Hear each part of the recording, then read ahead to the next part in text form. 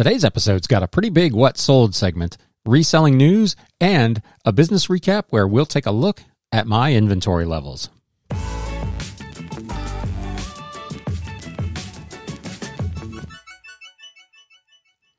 What is up, Galaxians? Welcome to another episode of Galaxy CDs, Rocks, and Flips. If this is your first time here, welcome to the show. My name is Ryan, and I am a full-time reseller, part-time YouTuber, and podcaster working out of my home here in the Batcave, and this channel is all about the flip life. Today, I know you can hardly control your excitement. We're going to talk about inventory levels. One of the things that comes up as you're watching YouTubers or listening to podcasts is kind of inventory turnover, sell-through rate, and those sorts of things. And I wanted to take just a few minutes to talk about mine and how I look at my inventory turn compared to maybe how some others do it. So I know you can't wait for that, but we're going to kick it off with the fun part, the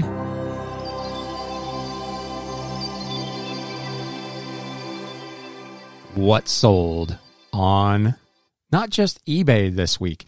If you've been following along the last couple of weeks, you know I started a project using List Perfectly to copy my listings from eBay over to Mercari. That project continues.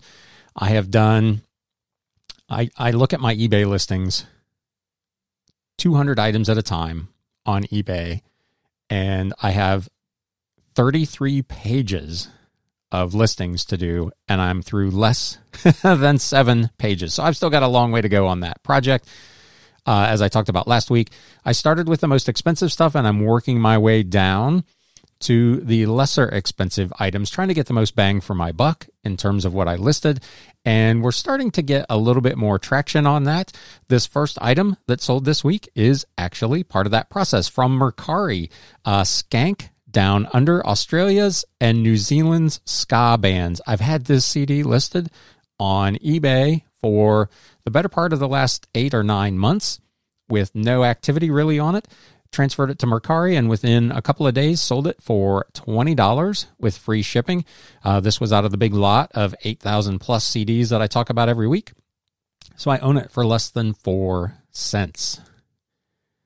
This next item was featured in the haul video that I put up last week, the Bible study, a 1-year study of the Bible and how it relates to you, part 2. I picked this up for $1 at a Goodwill store, and it sold for $20 with free shipping. I had it listed for $24.99 and got a best offer of $20, which I went ahead and took.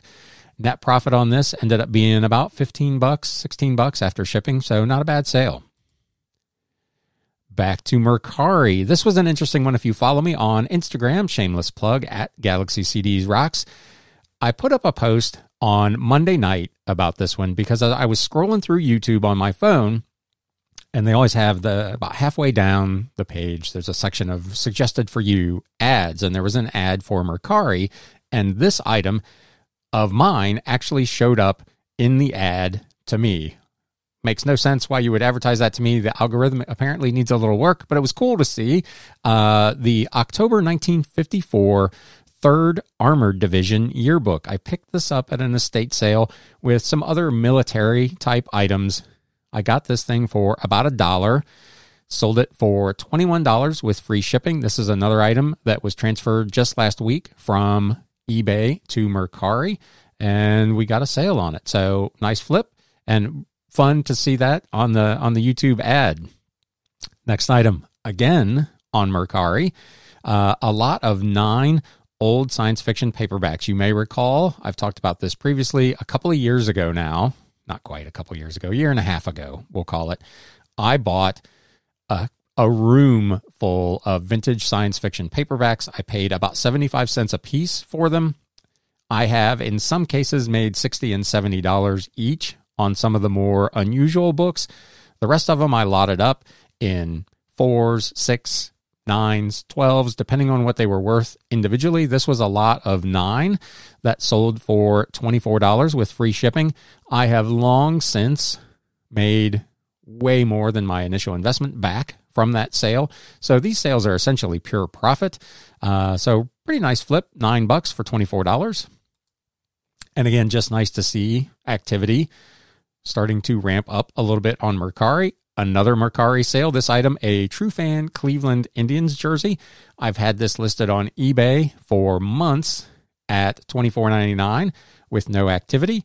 Transferred it to Mercari, and within 3 days sold it for $24 with free shipping. This went out in a padded flat rate envelope for about $8. So I own this thing for, I believe, $2. So all in all, a pretty good sale.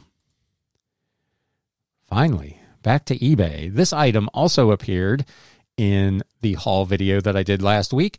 U2 Dragon Lady Lockheed Martin BAE Systems gold-rimmed coffee mug. Man, that's a mouthful. This is one of the things that I talked about last week that I'm having a little bit of a problem with on Mercari. This is a big title. To get everything in there that you would want to be able to be found in a search, 80 characters on eBay is much more helpful than the 40 characters that Mercari allows. So I don't know if they have any plans to increase that at some point, but it makes a big difference. In this case, this is a mug that I picked up, you may recall from that video, for 99 cents. I said at the time I thought it was probably worth $20 to $25. I decided to list this for $19.99 plus customer paid shipping rather than $24.99 with free shipping because it was going to be over £1. It went for a full price offer, $19.99 plus priority shipping. So nice sale from 99 cents. Essentially paid for the rest of the mugs and most of the rest of the stuff I bought that day. Another item from that haul video from the thrift store that had just opened a couple of days previously, the Marines Bible bonded leather came in its original box. I think it was probably new, but the Bible itself in the box was not in a wrap of any kind, in a plastic wrap. So I sold this as used like new. New in a box, that's probably worth twice this, but I didn't really want to get too crazy with the price because it was in like new condition, but not new. I listed it for $24.99 with free shipping. Got a full price offer. I own it for $3, as you'll recall from that video, if you caught that. If not, go check it out. So pretty nice sale. A CD, Under a Violent Moon, Blackmore's Night. This is an old 1999 era CD, new in the package. Came in a cardboard slipcase. This I had listed for $27.99 or best offer. Received an offer of $25 with free shipping. It's another one from the big lot, so my cost of goods sold is under 4 cents. This was a really interesting item, and I thought when I bought it I was going to do really, really well with it, and it turned out I did okay, but not great. A portable shelving luggage insert from Rise. I bought this thing. It was new with tags at a garage sale last summer. I paid $5 for it. Listed it for $32.99 plus shipping, and nothing. No watchers, nobody looking at it, very little activity. Was really surprised.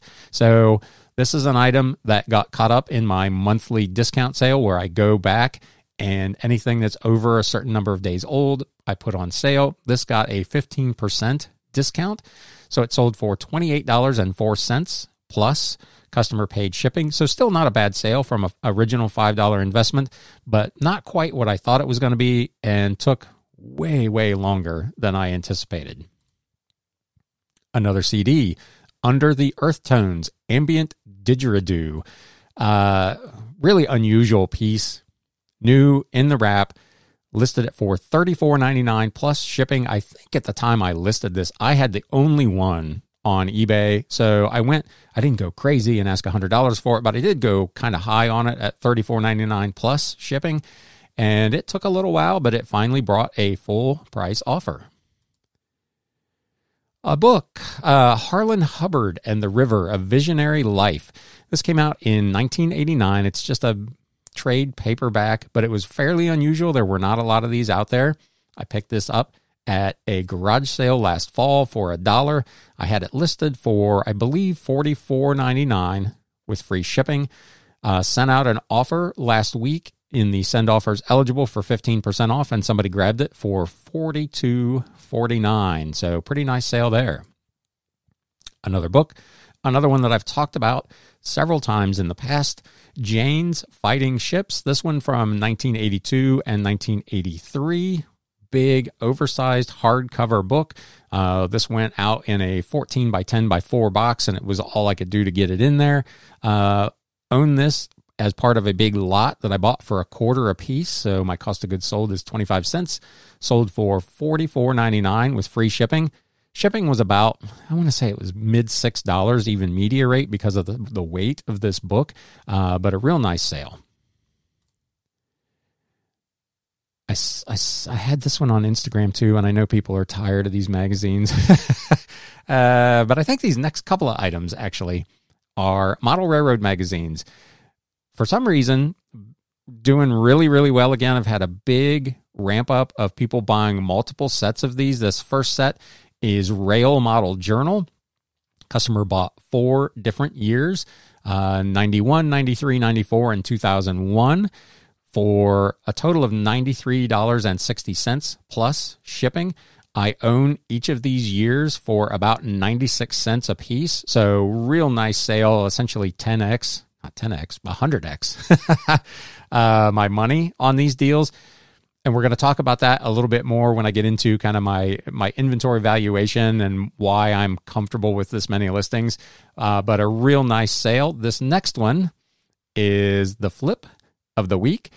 I'm pretty sure I put this one on Instagram as well. Another huge lot of model railroad magazines. This is O-Gauge Railroading Magazine. I had someone that watched 7 different years of this.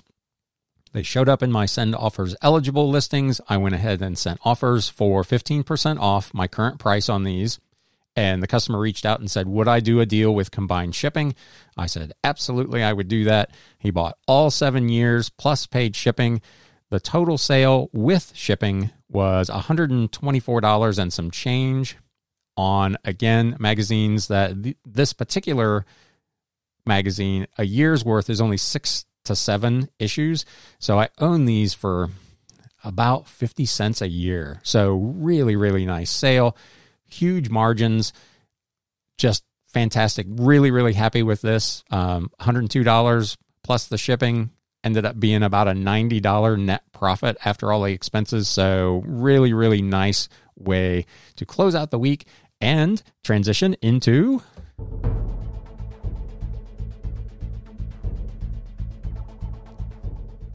the weekly business recap. So last week, I lost another day. I had a drive to Detroit to pick up a car for the Volkswagen store. So I was a little light last week. I lost a day doing that, but I still managed to get 85 listings up on eBay. So a pretty significant improvement from the week previous, which I think was 57.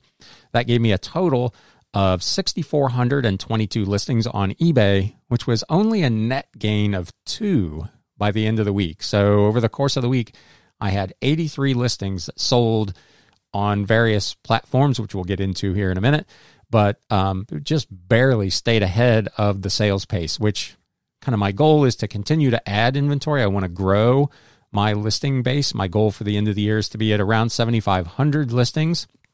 And the question comes up from time to time about why that many listings, and don't you have a lot of quote unquote dead inventory?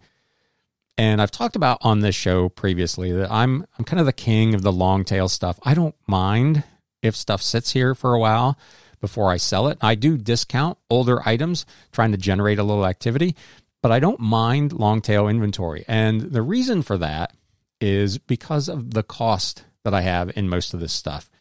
When you're listening to podcasts or watching YouTubers, a lot of people talk about their sell-through rate. They've got 1,000 listings and their 90-day sales total is they're selling 500 of them.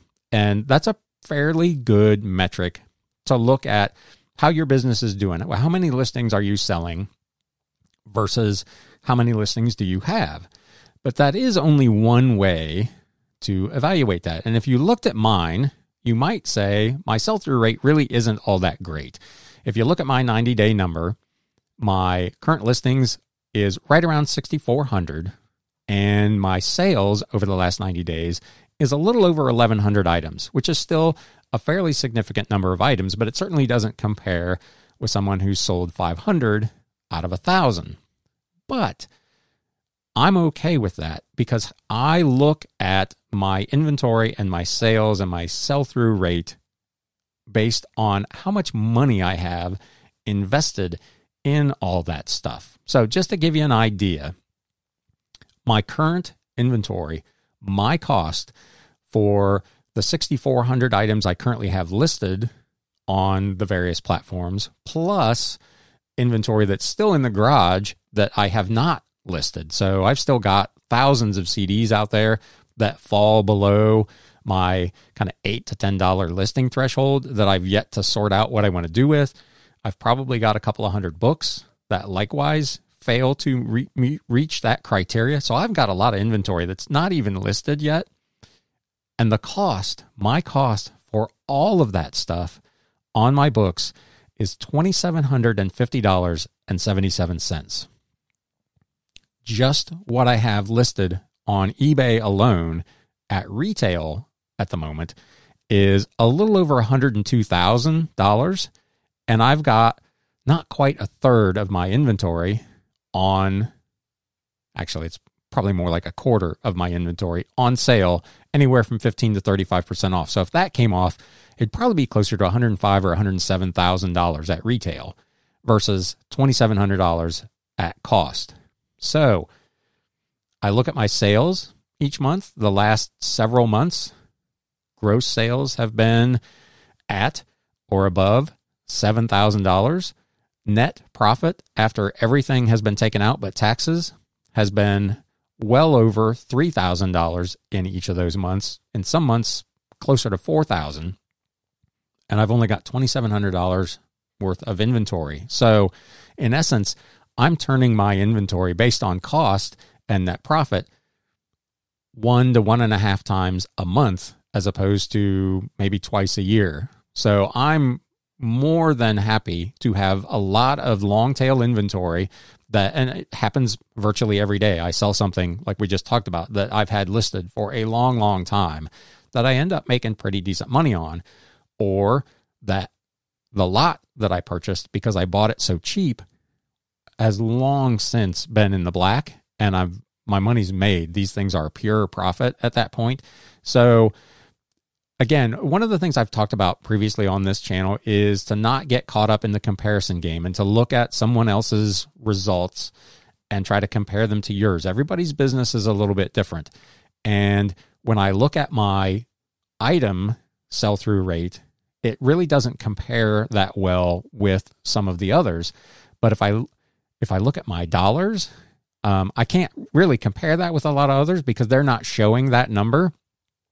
And again, that's one of the reasons I'm so transparent on this channel, and I share with you my costs, my gross profits, my net profits, if I'm losing money, all of that stuff, so that you have a sense of where my business actually stands. So when you're thinking about how you want to evaluate your business, you have a few more tools in the toolbox, as it were. So again, if I can have less than $3,000 worth of inventory and make $6,000, $7,000, $8,000 a month in sales and more net profit than I've got tied up in my inventory, my cash flow obviously is such that I can go out and buy more inventory pretty much anytime I want and continue to grow my store. So that's kind of my business philosophy. That's how I evaluate my inventory. Let me know how you evaluate yours. What are the things that you look for when you're evaluating your sell-through rate? Do you look at the money, or are you looking at just the number of units versus the number of listings? Let me know in the comments down below if you're watching on YouTube, or if you're listening to the podcast, you can send me an email at galaxycds@gmail.com. Continuing on with listings, over to my Mercari project with List Perfectly. Last week, I did 399 items to Mercari. That includes the 85 new listings to eBay, plus 314 listings that were existing eBay listings that were transferred with List Perfectly over to Mercari. And that did result, like I said, in some additional business. Last week's sales, $14.66 so a little bit off from the week before, but still not bad. It broke down thusly. The Westchester Antique Center continues to be pretty slow, $13.92. So not much going on over there last week. Bonanza for $62.72. Mercari at $158. Kind of my goal there as I've thought about this. If once I've got everything moved, which obviously is going to take me quite some time, I would like for Mercari to do maybe 20% of the number that eBay is doing. So if I'm doing $1,300 on eBay in a given week, if I could get Mercari to $250 or $260, that's an extra 10, 12 grand a year in gross sales, which would be really, really helpful to my bottom line. So that's kind of the thought process behind this. I have no illusions that Mercari is going to rival eBay in terms of sales. They just don't have the user base. They don't have the eyeballs. The clientele seems to be a little bit different. So I'm not looking to match, but if I could do 20 or 25% of what I do on eBay on Mercari, man, that would be exciting for me. So stay tuned for that. We'll keep you updated as that progresses. For the week, cost of goods sold, $48.27, which left me with a gross profit margin of 96.71% or $1,417.98. Operating expenses for the week totaled $553.75, $336.42 in shipping, $200.05 in eBay, Mercari, and Bonanza fees, and $17 in just miscellaneous expenses. So not too terrible. Net profit for the week, 58.94% or $864.23. So all in all, a pretty solid week in terms of both listing activity, cross-listing, and sales. I'm pretty pleased with how the week went. Let us know in the comments below how your week went last week. With that, we're going to take a really quick break. For those listening on the podcast, we're going to sneak in an ad here, and we'll be right back with reselling news. Stay tuned.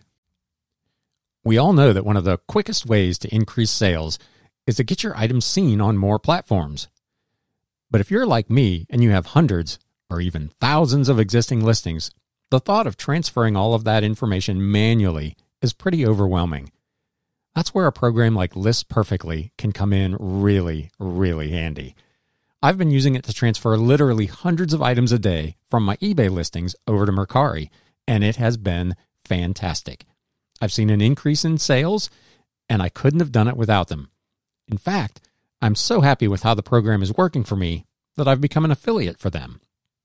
If you'd like to check out what it's all about, there's an affiliate link in the show notes and the description below.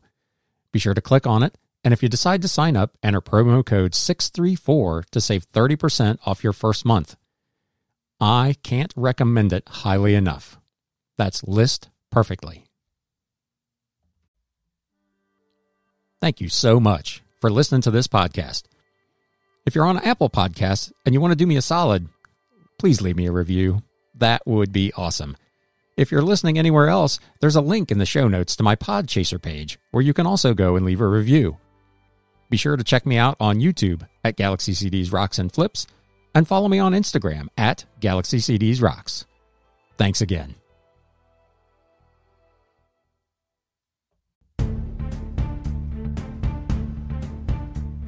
News updates. All right, let's get into this news. Not a huge amount of news this week, but a few things going on. ThredUp, we talked about several weeks ago that they were going to have their IPO. That went live last week, and as happened with Poshmark, it made a big jump when it debuted. The offering was originally at $14 a share. Shares rose 43% during the first day to close at about $20. So not nearly the value that Poshmark obviously generated, but it did create $168 million for ThredUp. So good for them. Congratulations on successfully going public. It'll be interesting to see going forward what the trend is. We talked about last week how the Poshmark stock has cratered, I think it was 54%. Since the end of its first day as an IPO. So we'll keep an eye on ThredUp to see how they do. Obviously, again, the numbers are not nearly as big as what Poshmark did, but still pretty pretty good look for them. If you sell on ThreadUp, let us know what your experience is there. I see from time to time people not necessarily all that knocked out by what kind of business they get on ThreadUp. But if you're a seller there, let us know how you're doing. Really interesting article on blogher.com. I'm not going to go through the whole thing, but it's an article on Bexa Boss Lady is the blog every side hustler should read. It's about a reseller named Rebecca Black. She's done everything from apparently being a cake decorator to a social media consultant, a fitness instructor, and more. She now has, she's the self-proclaimed queen of side hustles, but she has some pretty good advice and some things we've actually talked about on this show previously. One of the things she talks about is the myth of the 24/7 hustle mentality. This is something that, I've talked about previously, this kind of belief that you got to work nonstop towards your goals or you aren't going to get there. People that talk about that, they're almost, and she says the same thing, they're almost always trying to sell you an ebook or a course or something about the way that they hustle. And more power to them. And, if that's your game and that's what you're doing to reach your vision of success, I have no fault with that, but it doesn't work for everybody. Everybody's in a little bit different place. As I've talked about previously, in my case, I'm 55 years old. My career aspirations and my financial goals are much different than if I was 25 or 35 years old. For me, making this change was more about freeing up some time and some flexibility to be able to do other things that I want to do. So I'm not trying to hustle 24/7. And sometimes you get caught up in that trap. And I've talked about that here before, where I've told you that I'm taking some time away to get my batteries recharged. And I do the same thing with my reselling business. There are days where I just don't do any listings because I just don't feel like it. And maybe the next day I'll double down and I'll work for 8 or 9 hours on it. But for me, it was more about flexibility, not necessarily the money and the 24/7 grind. So let me know in the comments what your take is on that.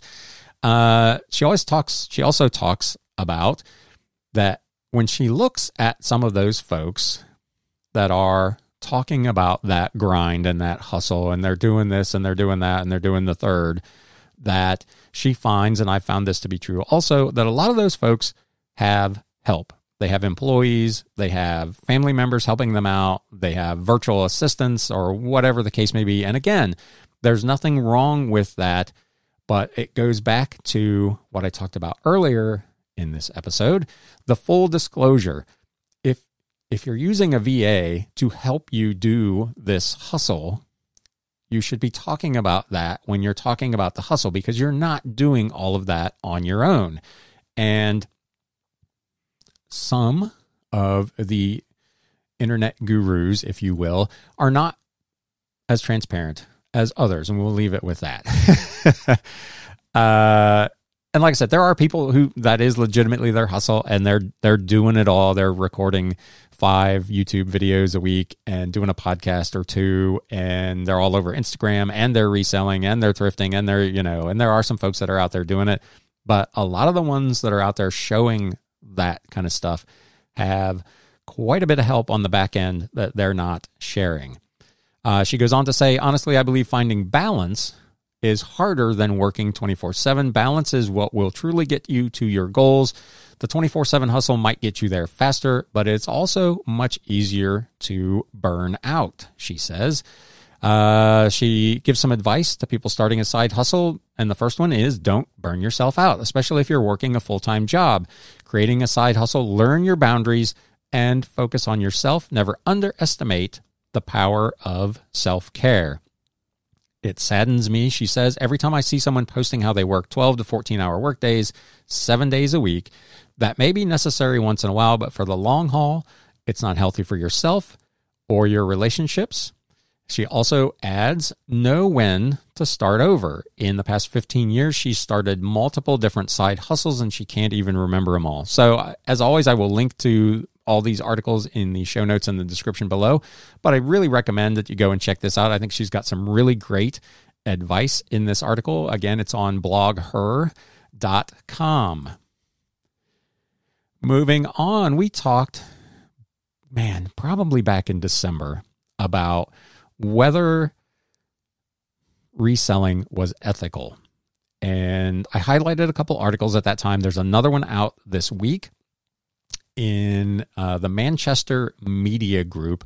Are Depop secondhand resellers really a new kind of evil? During lockdown, many of us have found sanctuary in online retailers, relying on them to bring a sense of thrill back into our lives through one-click purchases. With an increasing amount of people now being more ethically and environmentally conscious, many of us have flocked to Depop to satisfy our longing for that buzz in a sustainable, guilt-free way. As a result of this, Depop, of course, has boasted of their tremendous growth in sales, with demand doubling since lockdown in March of 2020. And obviously, they're doing great. Their sellers are doing great. The app reached over 2 million active users. But it has brought a little bit of a backlash and has things like the PS3 debacle and so on about resellers being unethical, or as the headline of this article posits, evil. This writer does not believe that to be the case, however. And they go on to cite a couple of instances. Quote, resellers buying stock from charity shops is unfair as they are taking up the quote-unquote good clothes for people who need them the most. I've said repeatedly that I disagree with that premise. The writer goes on to say, people who make this claim are often coming from a good heart, acknowledging that shopping secondhand is a necessity for some people, and resellers buying all the good stock takes away the chance for less privileged people to access cheap, durable clothing.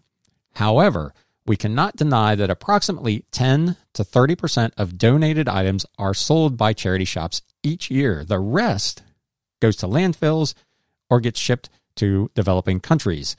The writer worked at an Oxfam shop, and the number of resellable donations we received was far more than what we were selling locally.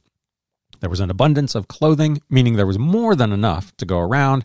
It's unlikely there will ever be a scarcity of good clothing in charity stores. Resellers buying more clothing with the intention to resell online should not be perceived as a negative thing. We talked about that in the previous episode. I don't have any problem with it. And you go into any thrift store, virtually anywhere in the world, you will find way more clothing than any one person would ever be able to buy to resell. So the notion that as resellers, we're somehow taking all the good stock away from other people in need, to me, is a complete myth. The writer goes on to note, charity shops claim that their main purpose is to raise money for their parent charities. Unfortunately, providing cheap clothing for those in financial difficulty may not, in fact, be their number one priority. Higher pricing seems inevitable regardless of whether the demand is high or low, and we can't ignore the fact that charity shops wish to get as much money as they can from their donations. This is in response to the idea that resellers taking all of the good items out of the resale stores, out of the thrift stores, will cause the thrift stores to raise their prices. They're going to raise their prices based on their own financial need. She points out each of those stores has financial goals. They have to hit certain targets of sales and profitability, just like any other business, and that may cause them to raise their price irrespective of what we might be doing as resellers.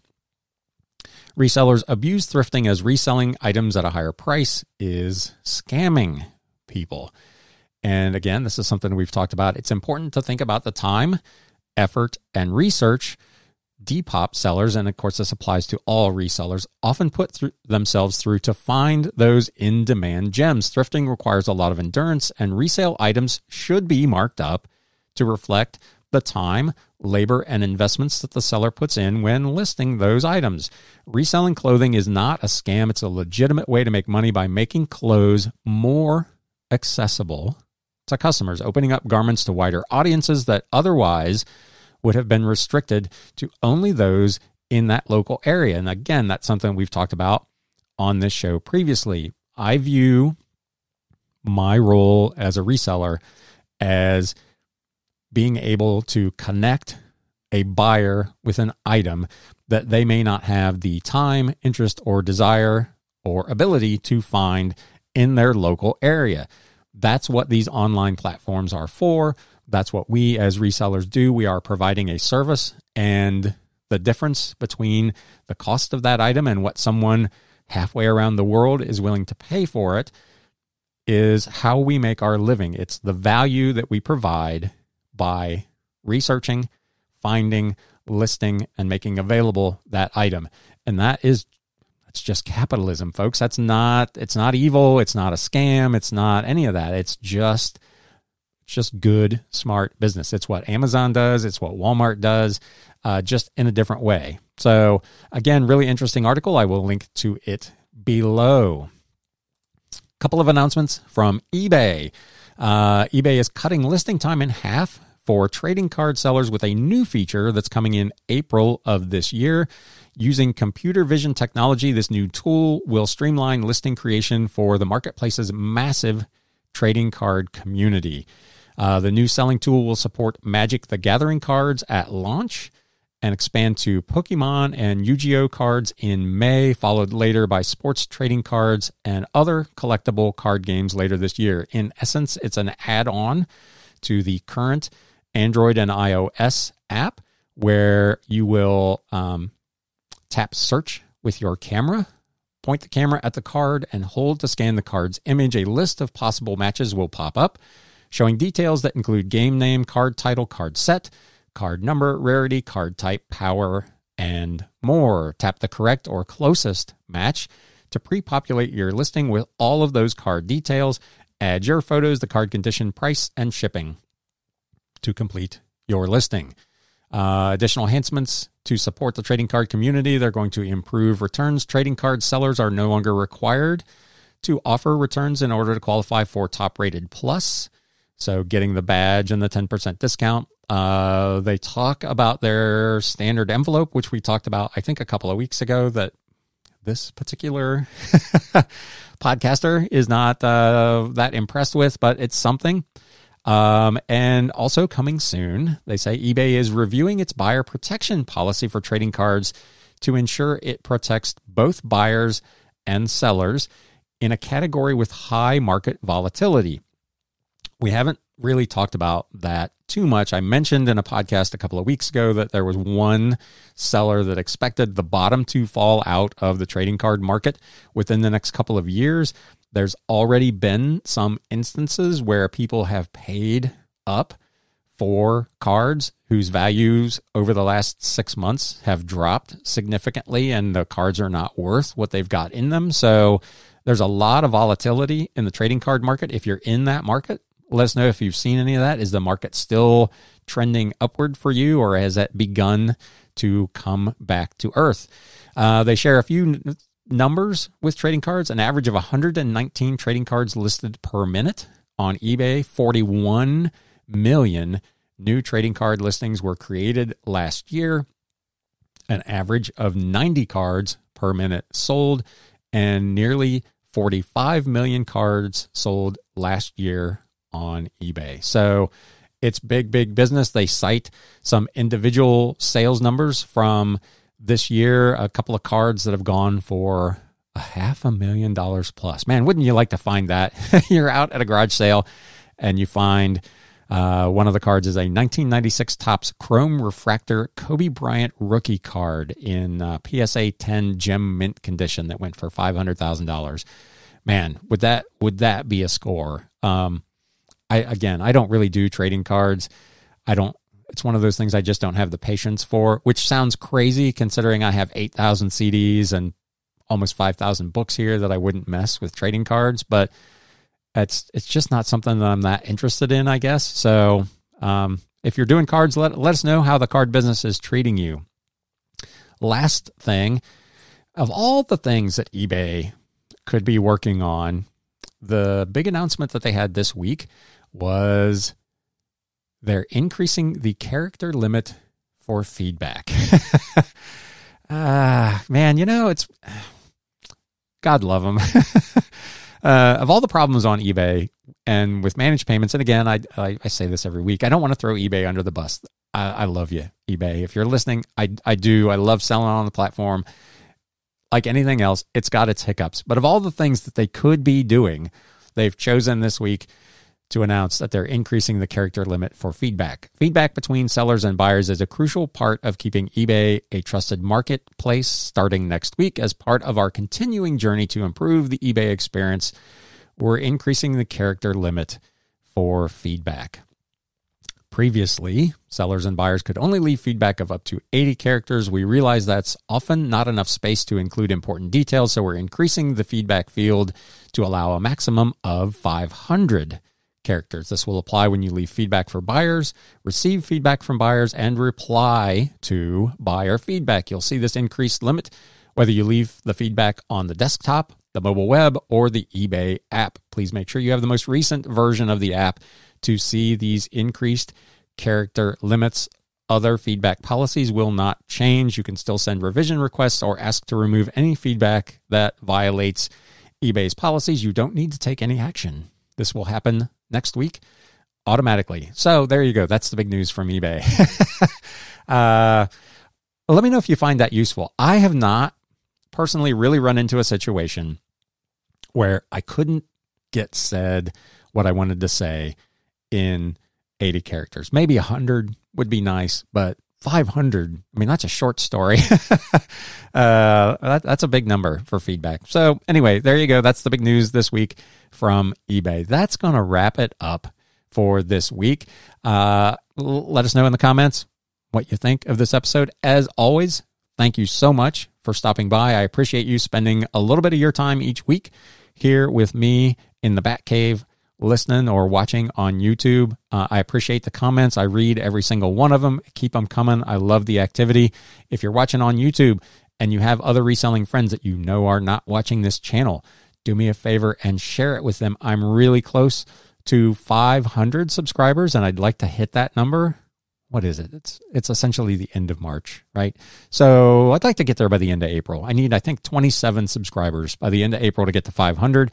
So if you're watching and you've got reselling friends that you know aren't watching this, please share it with them. Hit that thumbs up button. And with that, it's time to sell. Thanks, guys. You have been listening to the Galaxy CDs Rocks and Flips Reseller Talk podcast. Thank you so much for tuning in, and we will catch you again next time.